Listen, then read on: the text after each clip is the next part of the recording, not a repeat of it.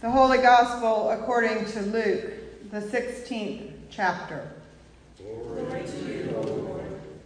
Then Jesus said to the disciples, "There was a rich man who had a manager, and charges were brought to him that this man was squandering his property. So he summoned him and said to him, 'What is this that I hear about you? Give me an accounting of your management, because you cannot be my manager any longer.' Then the manager said to himself, 'What will I do now that my master is taking the position away from me? I'm not strong enough to dig, and I'm ashamed to beg. I have decided what to do, so that when I am dismissed as manager, people may welcome me into their homes.' So summoning his master's debtors one by one, he asked the first, 'How much do you owe my master?' He answered, 100 jugs of olive oil. He said to him, 'Take your bill, sit down quickly, and make it 50. Then he asked another, 'And how much do you owe?' He replied, 100 containers of wheat. He said to him, 'Take your bill and make it 80. And his master commended the dishonest manager because he had acted shrewdly. For the children of this age are more shrewd in dealing with their own generation than are the children of light. And I tell you, make friends for yourselves by means of dishonest wealth, so that when it is gone, they may welcome you into the eternal homes. Whoever is faithful in very little is faithful also in much. And whoever is dishonest in a very little is dishonest also in much. If then you have not been faithful with the dishonest wealth, who will entrust to you the true riches? And if you have not been faithful with what belongs to another, who will give you what is your own? No slave can serve two masters, for a slave will either hate the one and love the other, or be devoted to the one and despise the other. You cannot serve God and wealth." The Pharisees, who were lovers of money, heard all of this, and they ridiculed him. So he said to them, "You are those who justify yourselves in the sight of others. But God knows your hearts, for what is prized by human beings is an abomination in the sight of God." The Gospel of the Lord. Praise to you, O Christ.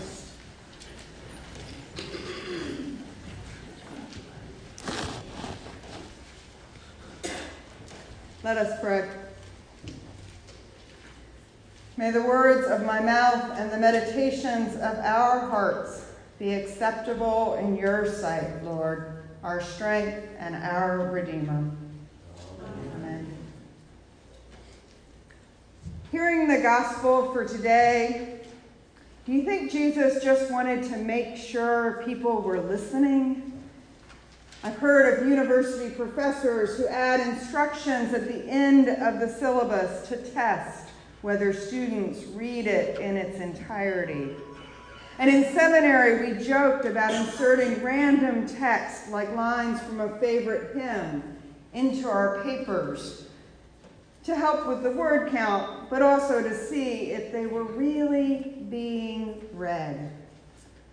Maybe that is why Jesus tells this parable that appears to commend dishonesty. Maybe Jesus just wanted to make sure he had our attention. But maybe not. Remember what we know about parables. Sometimes parables were a way to put two things, such as the kingdom of God and a mustard seed or yeast, alongside each other to help us understand them. Other times, the parables teach us about the kingdom of God through stories like the Good Samaritan, where it's easy for us to imagine who we are supposed to be in the story. Last week we were reminded that the parables often are there to challenge us or shake us up. And they surprise us, awakening us to the way that God is breaking into our lives and turning the wisdom of the world upside down or inside out. At the time that Luke is writing, around 80 CE, the Romans occupied Palestine, and as the empire demanded higher taxes, sometimes the rich who lived in the south rescued the small farmers in the north, buying them out.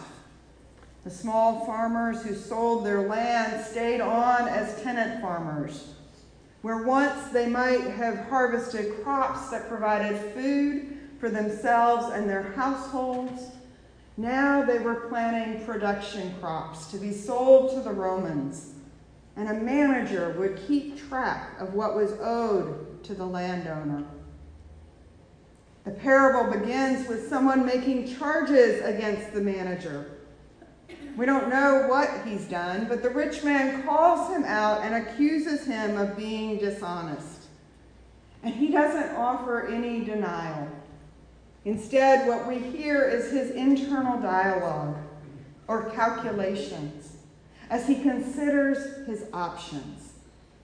And then Jesus tells us that the dishonest man acts quickly, speaking to the tenants and lowering the figures for what they owe.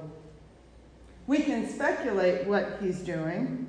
As a manager, he would have earned a commission, so perhaps he reduced their debts by the portion he would have taken.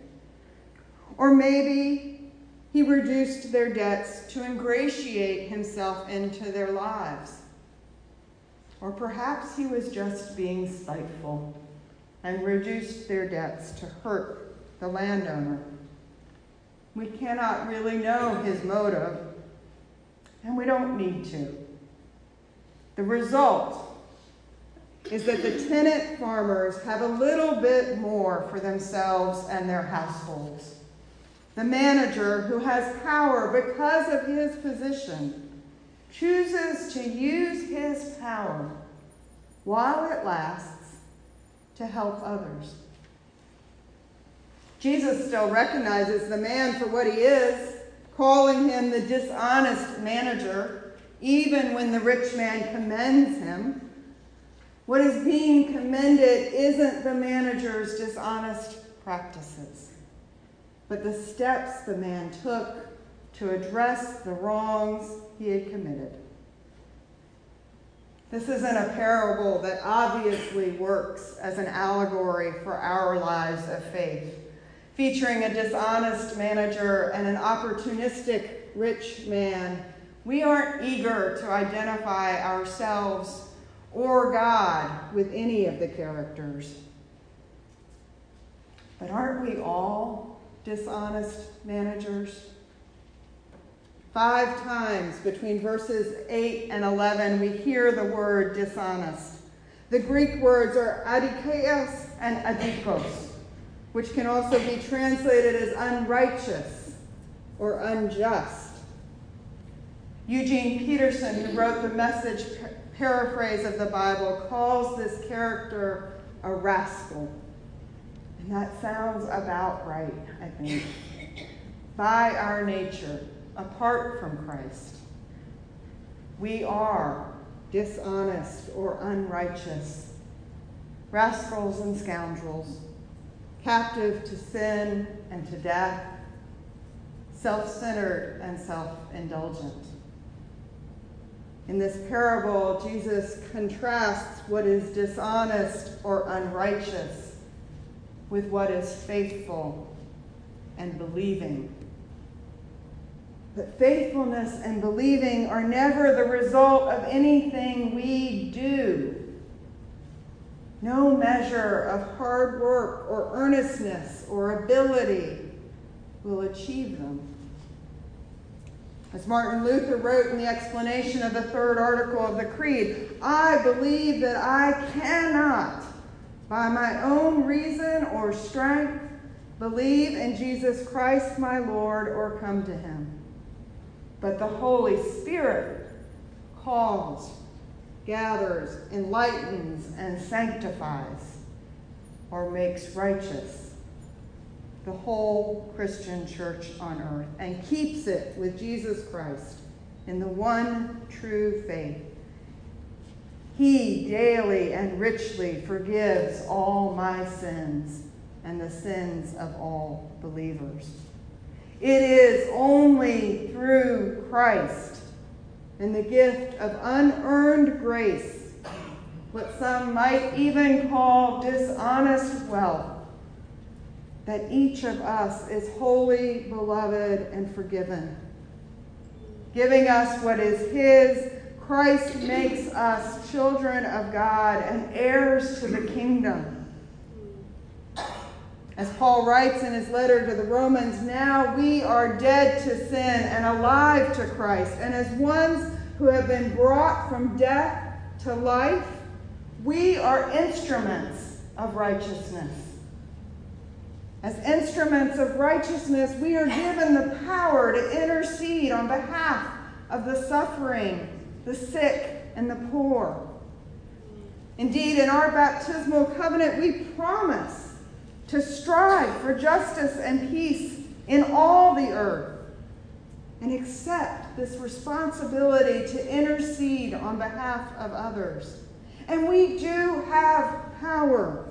We have the power of the Holy Spirit acting in our lives and in those around us. And we have the power of our voices to engage in difficult conversations. We have the power to use our vote on Election Day.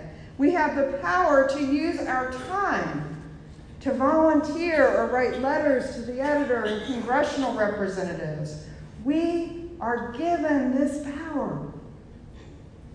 And this parable challenges us to look for the places where we could give up some of our power and wealth so that others might suffer less, despair less, and hunger less. There are ways we're doing this already in our everyday lives, giving out of the abundance we already have. Many of you have donated hotel-sized toiletries that we give to people who don't have anything. I know someone else who never pays exact change. Instead, she rounds up and donates the difference to charity. Scrolling through Facebook, I saw a post where a mother told this story. Her son had asked every day for a week for 2 of everything he usually took to lunch. She chalked it up to growing pains, figuring he was hungry. And then he came home with a note from another mother in his class thanking her for providing lunch every day while she had been in the hospital. While these actions may feel small or incidental, they are ways we take steps to lessen the suffering, despair, and hunger of others. And after Jesus finished the parable, he told his disciples, whoever is faithful in a very little is faithful also in much. The good news we hear today is that God gives us power to transform the world around us, sharing our inheritance as God's own children and making God's kingdom present and visible here on earth, if only we will act. Let us pray. God of righteousness, thank you for your grace and mercy that makes us your children and heirs to your kingdom. And thank you for your Son, Jesus, who shows us what kingdom life looks like here on earth. Show us ways that we can be instruments of righteousness in our community and world. Empower us by your Holy Spirit to strive for justice and peace in all the earth. We pray in the name of Jesus, our Lord and Savior. Amen.